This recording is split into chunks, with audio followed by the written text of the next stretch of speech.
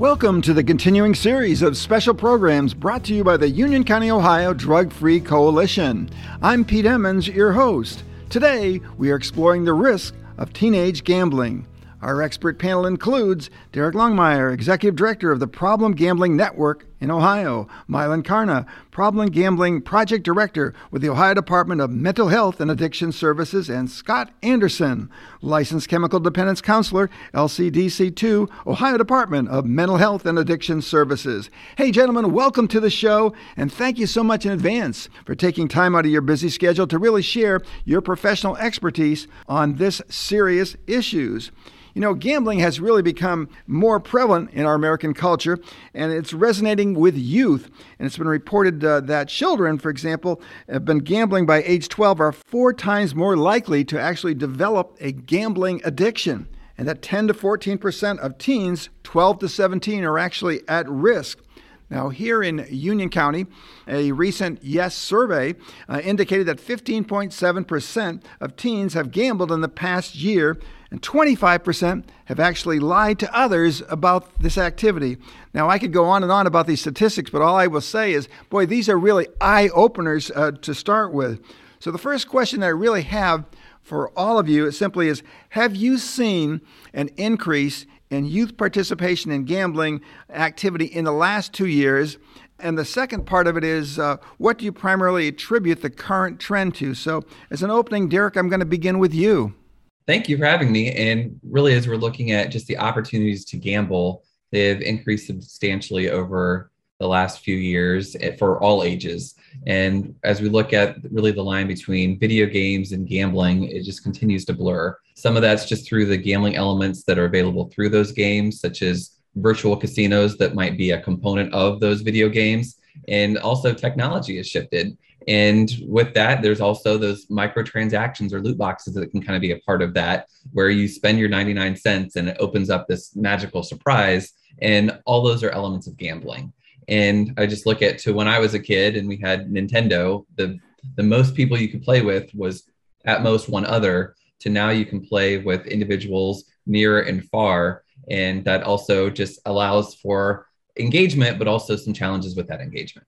Wide open boundaries now, as opposed to what you were saying earlier when you were growing up at an earlier time frame. Mylan, add on to what Derek said. Yeah, well, it's good to be with you here, Pete. You know, certainly the environment has changed in the last 2 years. And, you know, as we look at a number of protective factors, the number of things that our youth participate in, their sense of community has been, for many, has changed. And so having that adaptation from maybe doing some things that are in person to more of that virtual environment, and then having that exposure to where the risk factors are increased, where, you know, they're in an environment that some of the technology things that Derek mentioned is more prevailing. So it makes sense that some of the statistics that we have preliminarily seen here has increased. So certainly the way that we move forward, we all, not just for our youth, adapt and having to maybe balance out some things and kind of look for more holistic ways to be more healthy. Scott. One of the things that happened in the last 2 years was we're all working from home. So it's easy to tell the kids, get out of my hair. I'm on a Zoom with Union County. You need to go down the basement and play your game and stay away from me and be quiet down there. So a lot of parents didn't know what their kids were up to, really. The NBA Y2 game has a casino built into it. So if you're getting tired of basketball, you can just switch over and play roulette. There's no age restriction on the access in those video games. Loot boxes appear in games like, you know, the first-person shooter games and Grand Theft Auto and those games, where loot boxes come into the screen and kids can either make a microtransaction, pay for it, or they can use points to pay for it, and they can get an empty box or something really cool. So it's absolutely gambling. Now, our survey showed that 18 to 34-year-olds were at risk, but we don't think for a second that somebody turned 18 and ran down to Sunoco to play the lottery, right? They had to have some knowledge of that before that 18th birthday. So like the other gentlemen have said, the normalization, the access, the availability, the opportunity for gambling is pretty much wide and far for everyone. Well, let's break down some of the specific types of gambling that you're seeing that youth are really engaged in a lot. So we're just going to do a little round table here and break some of these down for you. Derek, you've talked a little bit about this already, but elaborate more on video game activity. What are we talking about here, and also arcades, that sort of thing?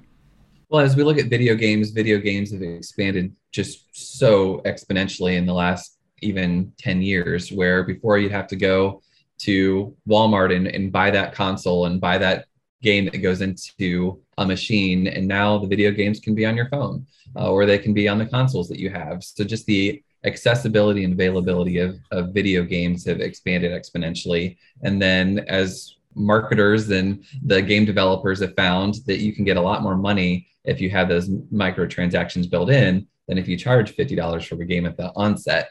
So as those technologies have transitioned, then there's a lot of, we call freemium games, which are games that are free to play, but then there's kind of that premium element to it where you have those opportunities then to spend that 99 cents, and those 99 cents at a time can really add up and can become problematic. Speak a little bit about even video game activity for really young children. I mean, it's very alarming when you hear stories about 3, 4, or 5-year-olds that are engaged in some of these video games when there's components really underlying related to gambling. Just as we look at living in COVID, and I have a 3.5-year-old, and my wife and I both work full time, and daycare was closed. So figuring out how do we balance work with caring for her. She can't maintain herself, so it can be really tempting to give the iPad and say, just focus on this and play your games for a while. And just how we're connected with the internet, then those games can easily jump into other things and take you to other elements within the wonderful world of the web, but then also do a lot of priming. And as we look at the sounds that you might find in a casino, they are the exact same sounds that my daughter's toys make. So they're just happy little tingles that really kind of set that nice little tone. Absolutely. Mylan, sports betting has become more and more prominent. It started obviously with the college level, but now it's even trickling down where it's even affecting at a high school level, where you've got people betting on games and this sort of thing as well. But talk to us about sports betting, also fantasy sports betting is a whole nother component. Yeah, so much has evolved over the years. I know as a college student, I grew up as someone who liked baseball cards, and I first remember getting into fantasy sports as far as just wanting to kind of have a good barometer of statistics, because that was something that I liked. I just liked baseball statistics. Nowadays, it seems as though the things that you can compete on a fantasy level for what's advertised as large sums of money, it seems as something that can be lucrative, or it is at least advertised as something that's really lucrative. And so, there is that appeal. Youth certainly love sports, and being able to feel as though that you can construct your own team and potentially win money is certainly a lucrative enterprise. As far as sports gambling too, that's been something that's been around for quite a while now. And when we look at our 2017 data, that was as far as adults are concerned, I want to make sure that that's clear, but that was the most prevalent activity. And so often youth mimic adults. And so that has only evolved. And one thing that I think I was watching one of Scott's interviews, and he mentioned, during an NFL game, you have 120 plays, and, you can now wager on virtually every play. And there's actually 18 minutes of actual play. But, that's something that, as far as someone who may have lost, perpetually chasing those losses. And so, and it can't even be as easy as something, when you do have youth, particularly high school, and as they progressively get older, some of them may have jobs, may have income for the first time. And so they might not have also the finance skills to budget and to think of things. It may be like, well, I didn't have $600 in the past. So, it would be so easy and tempting to make a wager to increase that. So certainly we can talk about parent involvement later, but that is certainly a key element in preventing a lot of what youth do, and hopefully building them with the proper skills to make the best decisions for themselves.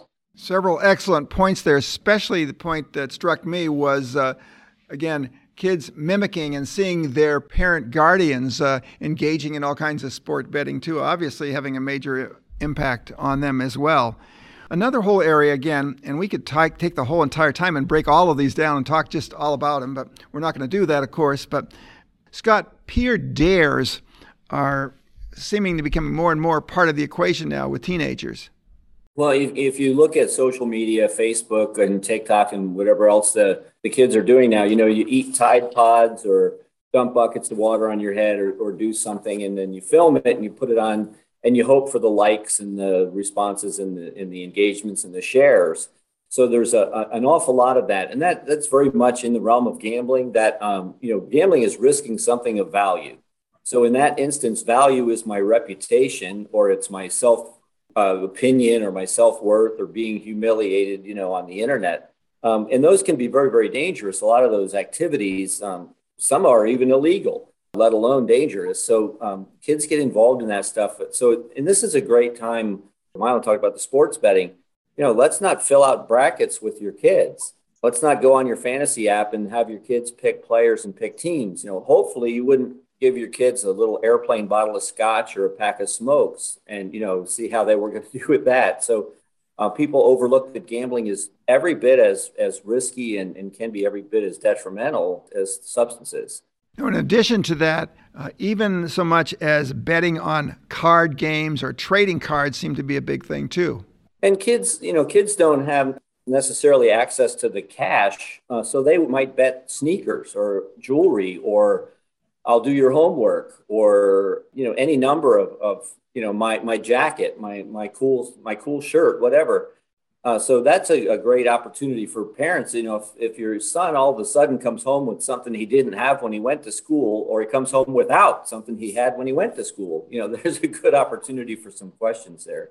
Well, there's a lot of warning signs, and you started to get into that a little bit here too, that teens are really starting to experiencing some sort of a gambling issue. Derek, what about the effect on the academic performance level of students that are engaged in gambling activity?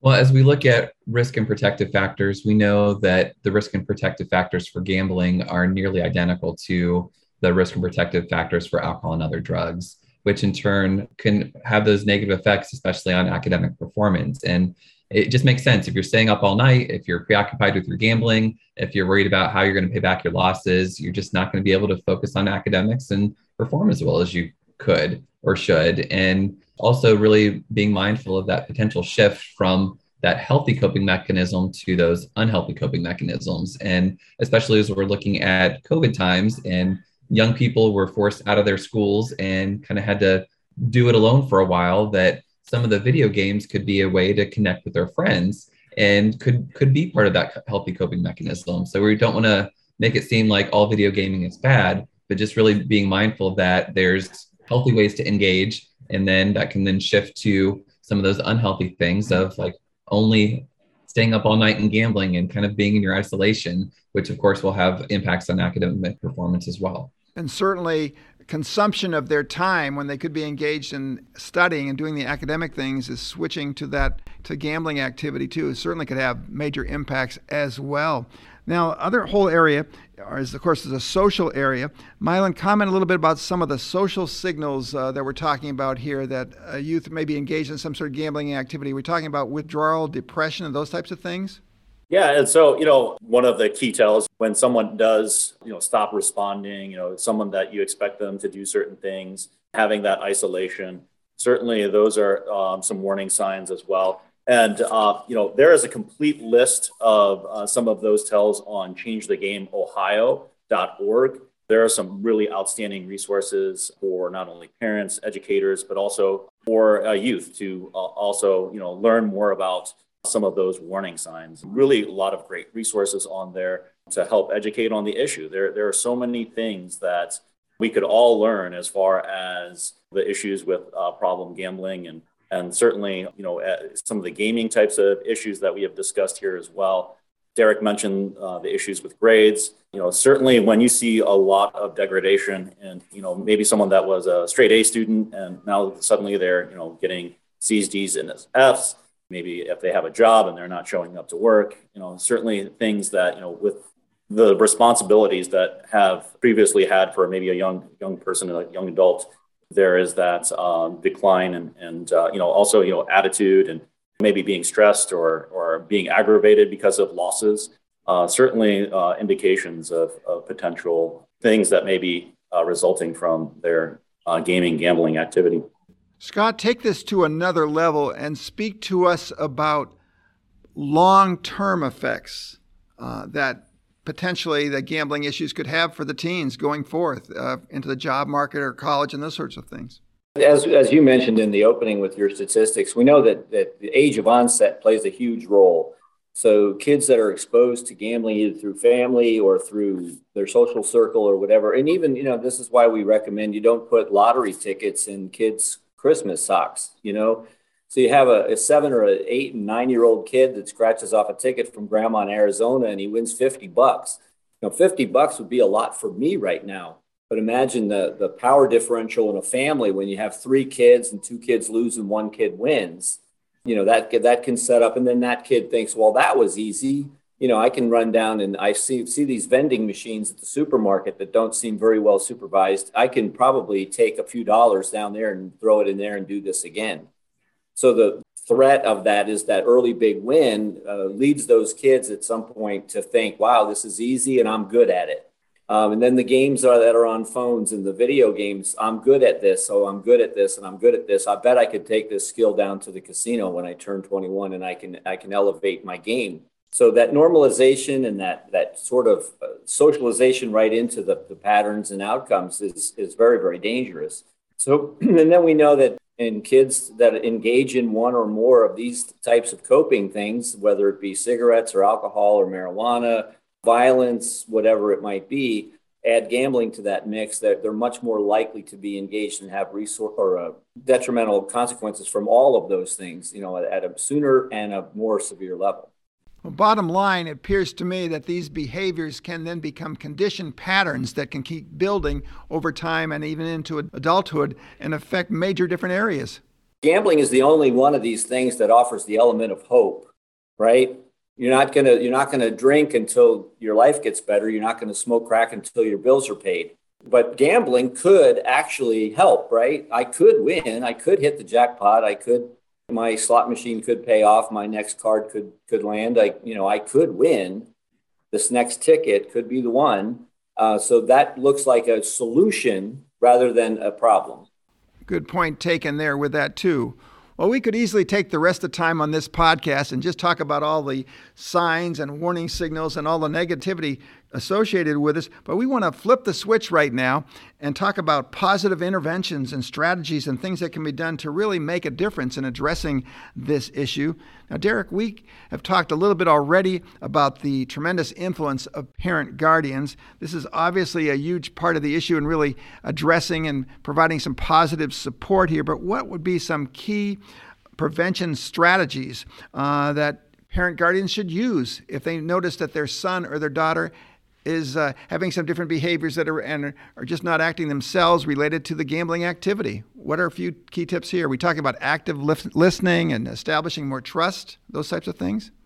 Well, we know that parents are the number one influencer for youth behavior. So just knowing how much you as a parent have in terms of power for helping push in the right direction, and also really just being there to listen and learn. And we know that if a young person has a trusting adult that they can share information with, or if they have engaged parents, if they have strong connections with the community, all of those can help be protective and help get those resources moving in the right way. And the key understanding is really recognizing that gambling can be problematic. And we have so much focus on other substance use issues and a lot of related to opiates. And I certainly don't want to minimize the impact of opiates because it's greatly crippling communities, but just recognizing that gambling can be equally as impactful for those individuals and those families, and it's far more available. And just also recognizing that we can do a lot as parents and really make changes in our young people, but knowing what these impacts are and really understanding what gaming is, what gambling is, and how gambling is coming into the lives of those everyday young people is important as well. Mylan, anything else to add on about parent guardians? I think I would just like to add to Derek's point that, it is vital that parents do discuss gambling with their children.